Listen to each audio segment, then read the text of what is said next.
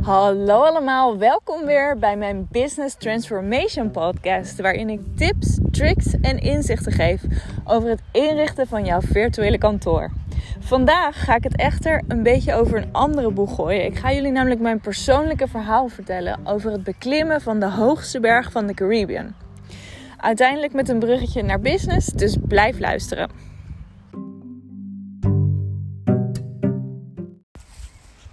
In de aflevering van vandaag ga ik het hebben over ambitie en doorzettingsvermogen. Waar ik afgelopen weekend nogal over na heb gedacht. Ik heb namelijk iets heel bijzonders gedaan afgelopen weekend. En dat is, ik ben op een expeditie geweest naar de hoogste berg van de Caribbean, de Pico Duarte. Voor de mensen die nieuw zijn in mijn podcast en die het nog niet weten. Ik woon op de Dominicaanse Republiek. En de Dominicaanse Republiek heeft de hoogste berg van de Caribbean. 3000 en nog wat meter. En die heb ik samen met een groep vrouwen vorig weekend beklommen. Dat hebben wij gedaan in 2 dagen. In 2 dagen. Wij zijn op vrijdag aan de voet van de berg aangekomen. Toen zijn we daar blijven slapen in een kamp. Toen zijn we zaterdag 22 kilometer omhoog geklommen naar het basiskamp. Toen zijn wij op zondagochtend om 3 uur 's nachts opgestaan om in het donker met zaklampen onder een onwijs mooie sterrenhemel door te klimmen naar de top.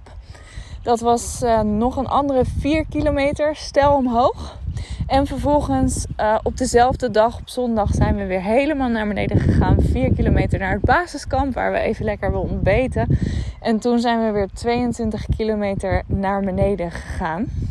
Dus dat was een hele beleving en een heel avontuur moet ik zeggen. Waar ik veel dingen van heb geleerd. Waar ik voornamelijk veel van heb geleerd of veel over heb geleerd is over mezelf. En mijn capaciteit om te gaan met situaties. En dat is best wel heel interessant. Daarnaast hadden we ook heel veel tijd om na te denken. De eerste dag hebben we namelijk 10 uur gelopen en de tweede dag hebben we 12 uur gelopen. En ik moet zeggen, dat was een hele uitdaging lichamelijk, fysiek, maar voornamelijk ook mentaal. Omdat je zo moet doorzetten en moet nadenken. Ik kan er nog even bij vermelden dat wij ook een aantal moela's mee hadden. Moela's zijn kruising tussen een ezel en een paard. En die worden hier voornamelijk in de bergen veel gebruikt om zware lasten te tillen. De meeste van jullie zullen de Dominicaanse Republiek eigenlijk alleen maar kennen om zijn witte stranden en blauwe zee en palmbomen. Maar het land heeft zoveel meer, waaronder een grote bergketen in het midden van het land met prachtige rivieren, watervallen. En daar bevindt zich dus ook de Pico Duarte. Als jullie trouwens gekke geluiden op de achtergrond horen, vogeltjes, motors voorbij komen. Ik ben even gevlucht. Ik ben aan het wandelen buiten. Even een frisse neus aan het halen. Het is namelijk een beetje onmogelijk om thuis met 2 kinderen thuis een plek te vinden waar het absoluut stil is. Nou is het hier ook niet stil, maar in ieder geval wel een betere situatie om een podcast op te nemen. Dus vandaar de achtergrondgeluiden. Maar goed, even terugkomend op de moela. De moela's gingen mee om de last te dragen, om de, hoe noem je dat in het Nederlands, de cargo te dragen. Dus de tenten waar wij op zaterdagnacht in zouden slapen, ons eten wat voor ons klaargemaakt werd, onze rugzakken, onze tassen die wij meenamen met de spullen voor de nacht. Maar ook als een van ons niet meer verder zou kunnen en moe zou zijn of niet meer verder zou willen, dan zouden we gewoon gebruik kunnen maken van die moela om ons verder omhoog te brengen. Nu moet ik zeggen dat ik met trots dat geen van mijn expeditieleden op de weg omhoog hiervan gebruik heeft gemaakt. Maar dat zette mij wel heel erg aan het denken. Ik heb deze expeditie namelijk al eerder gedaan, 7 jaar geleden. En toen ben ik helemaal ter voet aan de top aangekomen. En ook weer helemaal ter voet naar beneden gegaan. Ik heb dus op geen enkel moment ben ik op een moela gaan zitten. En ik wilde dat deze keer weer doen. En toen dacht ik, maar waarom? Waarom wil ik nu deze keer weer helemaal lopend naar boven? En waarom kan ik mezelf niet toestaan om op die moela te gaan zitten? Waarom is dat zo'n drempel voor mezelf? Om aan te geven, nou, ik kan niet meer, fysiek gezien, mentaal gezien. Ik kan het niet meer, ik heb hulp nodig, ik heb deze moela nodig. En om nu dus eventjes het bruggetje te maken naar business. Dat zie ik ook veel bij mijn klanten. Die hebben een doel voor ogen. In mijn geval dus de top halen. In het geval van mijn klanten vaak ook. En die vinden dat ze daar koste wat kost moeten komen. Nou, in mijn geval was het dus koste wat kost. Mijn benen, mijn voeten, blaren. Noem het maar op. En vond ik dat ik aan de top van de berg moest komen. Ik heb het gehaald, kan ik je vertellen. Ik heb de eerste dag 10 uur gelopen, 22 kilometer omhoog. Geklommen, gezweet, gehuild. Me afgevraagd waarom ik dit in godsnaam deed. Maar uiteindelijk was het wel een hele gave ervaring om lopend aan de top van het basiskamp aan te komen. Oké, dit zette mij dus heel erg aan het denken. Ik liep daar in de zon. Dat dan weer wel gelukkig. Klimmend. Ja, al 18 kilometer had ik erop zitten. Nadenkend over mijn leven, over mijn bedrijf, over mijn familie. Er is ook geen bereik. Ik heb twee dagen lang geen bereik gehad. Dus dat was op zich wel ook de moeite waard om het te doen. Om heel even te detoxen van Instagram, van LinkedIn en van alle e-mails en de dagelijkse internetverslaving. Maar goed, in ieder geval, er was geen internet. Ik had alleen wat muziekjes en podcasts gedownload op mijn telefoon waar ik naar luisterde. Maar op een gegeven moment had ik zelfs daar geen zin meer in. En was het echt alleen maar stapje voor stapje doorzetten om bij het basiskamp te komen. En zoals ik al zei, had ik de trip dus 7 jaar geleden ook al een keer gedaan.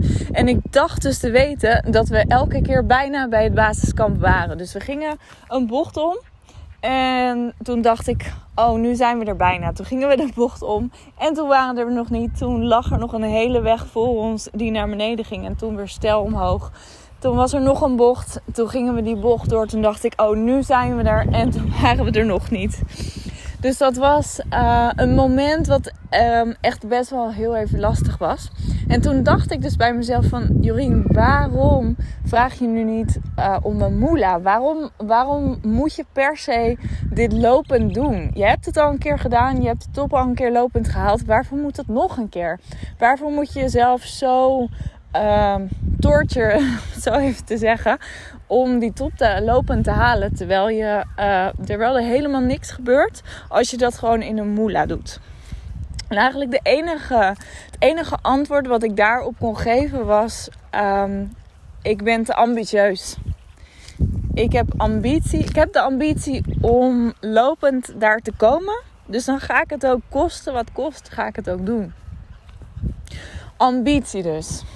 Nou, wat is nou ambitie? Voordat ik deze podcast ging voorbereiden, ging ik even googlen op ambitie. En er kwamen 3 woorden naar boven die mijn aandacht trokken. De eerste is ijverig. En toen dacht ik, nou, als je ijverig bent, is dat een ambitie misschien wel. Maar je kunt ook heel ijverig zijn, wat gewoon een karaktereigenschap is. Dat hoeft niet per se te zijn. Je hoeft niet per se ijverig te zijn om een heel hoog doel te behalen. Wat nog meer voorbij kwam was hardwerkend. En dat is eigenlijk hetzelfde verhaal als ijverig. Je kunt heel hard werken. Maar niet per se de ambitie hebben om met jouw harde werken hogerop te komen. Maar je kunt ook wel de ambitie hebben om hogerop te komen zonder juist hard te werken. Wat ik nu heel erg om me heen zie. Wat heel erg de overtuigingen van tegenwoordig zijn van ik wil niet per se heel hard werken om de top te bereiken. Ik wil liever slim werken. Waar ik het absoluut mee eens ben en ook absoluut mijn overtuiging is. En de derde die ik tegenkwam was streverig. En toen moest ik even aan mijn middelbare schooltijd denken. Wij hadden een aantal kinderen in de klas die ze altijd de strevertjes noemden. Het strevertje van de klas. Want die had altijd zijn huiswerk af. En die hadden altijd een antwoord op alle vragen. En toen dacht ik, was ik dan zo'n strevertje op school? Was ik dan zo'n persoon waarvan de andere kinderen zeiden van... oh, daar heb je weer dat strevertje. Nee, helemaal niet. Ik had gewoon gemiddelde cijfers. Ik was niet de populairste. Ik zat niet vooraan in de klas. Ik deed wel altijd mijn best en mijn huiswerk. Maar het was niet zo dat ik echt een strevertje was. Dus ik vroeg me af van, wat is dan ambitie en waar komt het vandaan? Nou, eigenlijk tot op de dag van vandaag heb ik daar nog geen concreet antwoord op.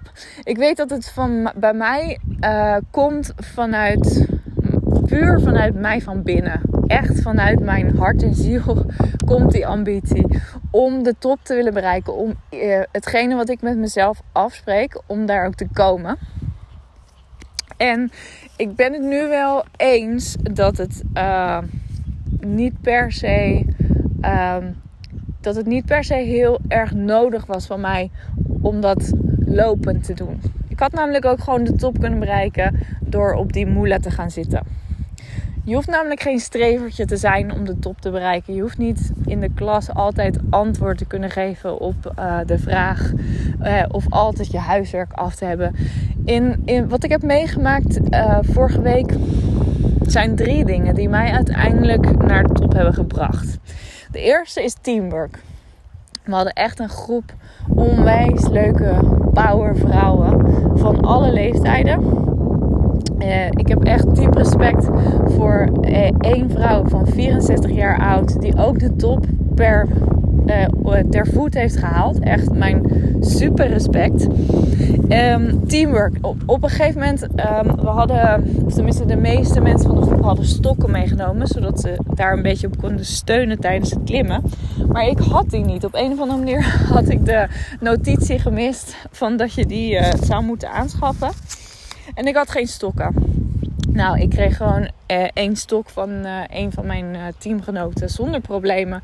Jorien, neem alsjeblieft een stok, want het is veel makkelijker. En ook al ging het dan bij haar iets minder, omdat ze nog maar 1 stok had.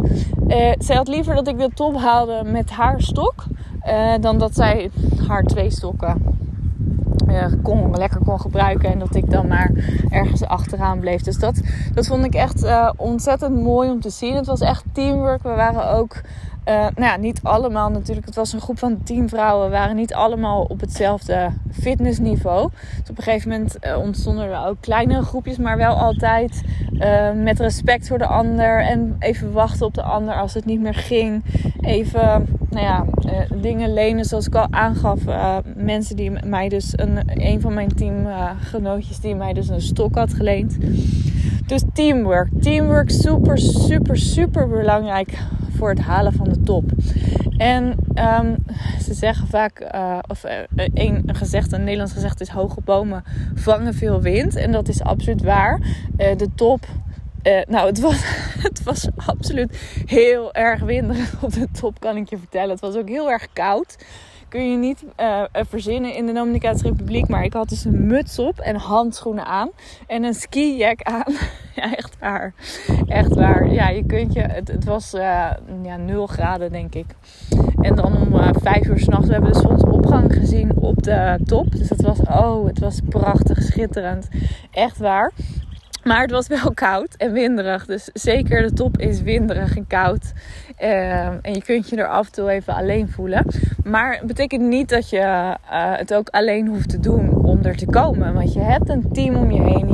Je kunt mensen verzamelen die even goed willen dat jij aan de top komt. En jou daarbij kunnen helpen. Nou, het tweede wat mij opviel, wat ik nodig had om er te komen, was doorzettingsvermogen. Doorzettingsvermogen op het moment dat het even niet lekker gaat of helemaal niet meer gaat. doorzetten. En eigenlijk is dat op een berg wel makkelijk, want je kan niet anders. Nou ja, ik kon dus wel anders op dit moment om toch op die moela te gaan zitten. Maar je kan eigenlijk niet anders dan gewoon naar boven lopen. Dus zo kun je eigenlijk ook jouw weg naar de top zien. Zie het als dat er geen andere optie is. En dat was wel grappig. Het was een hele mooie natuur met een bergketen. En toen vroeg ook iemand aan mij van, nou, hadden jullie dan een gids of zo dat je niet verdwaalde? Ik zei, nou, je kunt niet verdwalen, want er is maar één weg omhoog. Er is maar één paadje. Dat moet je gewoon volgen en dan kom je er vanzelf. Dus ja, dat is denk ik ook zo in jouw business. Denk er gewoon aan dat dit de enige weg is. De enige weg is gewoon omhoog. En je gaat altijd omhoog. Doorzetten. Op het moment dat het even niet gaat, nou, neem je even een pauze. Heb ik ook gedaan. Ging ik even zitten, een slokje water, een chocola. Ik had 4 repen chocola meegenomen. Normaal, ik ben onwijs van de chocola. Ik hou ervan. Maar normaal sta ik mezelf dat nooit zo toe. Maar nu dacht ik, nou, ik ga iets heel uitzonderlijks doen. Dus daar hoort ook chocola bij. Dus die had ik in mijn rugzak gestopt. Dus op het moment dat het even niet meer ging, ging ik gewoon even zitten. Slokje water, een stukje chocola. Even uitrusten. En daarna konden we weer verder. En dat is wel ook goed. Altijd op de weg naar de top. Als het even niet meer gaat, ga gewoon even zitten. Even reflectie. Wat is er aan de hand? Kan ik echt niet meer? Of moet ik misschien iets veranderen om toch door te kunnen? Maar doorzetten. Doorzettingsvermogen, onwijs belangrijk. De derde was compromissen sluiten. Om deze trip te kunnen doen, heb ik een aantal compromissen moeten sluiten. Ik heb mijn familie alleen gelaten voor een weekend. Mijn man met mijn 2 kinderen heb ik alleen gelaten zonder telefonisch bereik. Ik ben 2 maanden van tevoren begonnen met trainen. Ik weet niet of er mensen luisteren nu die mijn Instagram stories hebben gezien. Mij van trappen op en neer lopen. Maar dat heb ik dus 2 maanden lang zo'n 2 tot 3 keer per week gedaan. En dat was ook niet altijd makkelijk. Daar heb ik wel even compromissen voor moeten sluiten. Een heel simpel compromis is dat als je aankomt in het basiskamp, het liefste wat je wilt doen is een biertje opentrekken en een wijntje daarna. Maar je weet dat je de volgende nacht weer om 3 uur op moet. Dus kun je dat gewoon niet doen. Nou, moet ik zeggen, ik heb heel even gesmokkeld. Ik heb 1 glaasje wijn gedronken bij het kampvuur toen we net gedoucht hadden. Kun je dan douchen, Hurien? Ja. Want wij gingen met de VIP-tour, zoals dat heet. En de VIP-tour zorgde ervoor dat er een tent was met een grote zak met water waar een klein douchekopje aan zat. Dus je kon gewoon in die tent gaan staan en even lekker warm water over je heen gieten. Wat ze dan in de keuken kookte, vervolgens in de zak stopte. Waardoor je toch even lekker een warme douche kon nemen na de 10 uur lopen. Dus dat was wel even lekker. Maar toen heb ik toch even lekker bij het kampvuurtje een glaasje wijn gedronken. En toen was het ook wel moeilijk om te zeggen van nou, we laten de rest van de fles staan. Want we moeten morgen om 3 uur 's nachts op om weer 12 uur lang te gaan lopen. Dus dat was even een compromis voor mij. Want ik hou nog wel van een wijntje en vooral in het weekend. En vooral om dingen te vieren. Dus dat was een compromis voor mij. Dus compromissen sluiten is ook heel belangrijk. Nou, de laatste is aanpassen aan de omstandigheden. En dat was wel even een hele belangrijke les die we hebben moeten leren. Er zijn namelijk geen toiletten onderweg. Dus wat je moet doen, doe je waar je het dan ook adequaat vindt om dat te doen. Om het zo maar even te zeggen. In nette woorden. En dat is niet altijd makkelijk. Nou, ook het slapen was niet altijd een pretje. In de eerste nacht, vrijdag op zaterdag, hebben wij letterlijk op een balkon geslapen. Op matrasjes. Ik weet niet welke notitie ze mij gestuurd hebben. Maar ik heb dus ook de notitie niet ontvangen dat je je eigen kussen mee moest nemen. Dus ik had geen kussen. En dat was best ook wel een beetje pijnlijk, moet ik zeggen. Het was niet zo fijn om zonder kussen te slapen. Dus ik moest me heel erg aanpassen aan de omstandigheden. Ook het feit dus dat je in een tent moet douchen met een heel dun straaltje water in 0 graden. Was ook niet heel fijn. Het feit dat er alleen maar koffie was en geen thee 's ochtends. Ik hou absoluut niet van koffie. Ik vind alleen thee lekker. En ik vind het echt heerlijk om 's ochtends even een bakje thee te drinken. Om wakker te worden. Dus dat was ook even aanpassen aan de omstandigheden. Maar goed, daar zeg ik ook weer. Je kunt eigenlijk niet anders. Je kunt niet anders. En je moet roeien met de riemen die je hebt. En dat hebben we gedaan. En we hebben het gehaald. En het was echt een hele bijzondere ervaring. Die ik iedereen zou aanraden. Een hele mooie ervaring om jezelf te leren kennen. Een hele grote spiegel die je wordt voorgehouden. Maar vooral ook heel erg veel blijdschap, vreugde en trots als je toch die top bereikt. En als je dat toch doet. En dan kun je toch tegen jezelf zeggen, nou, ik heb het gedaan. Ik weet niet hoe, maar ik heb het gedaan. En ja, dat is toch echt het mooiste gevoel wat er is, kan ik je zeggen. Dus ik hoop dat jullie iets hebben geleerd van deze podcast. Of zo niet, dat jullie in ieder geval het leuk vonden om naar mijn verhaal over de beklimming van de Pico Duarte te luisteren. Als je een comment wil geven op de podcast, kun je naar mijn website gaan. Kun je daar een comment achterlaten, www.jorienvandermeij.nl. Daar kun je de podcasts ook allemaal terugluisteren. En of je kunt een comment achterlaten op de post op de social media waar jij deze podcast hebt gevonden. En als je het leuk vond om te luisteren, dan zou ik zeggen, hou mijn social media in de gaten voor de volgende podcast. Doeg!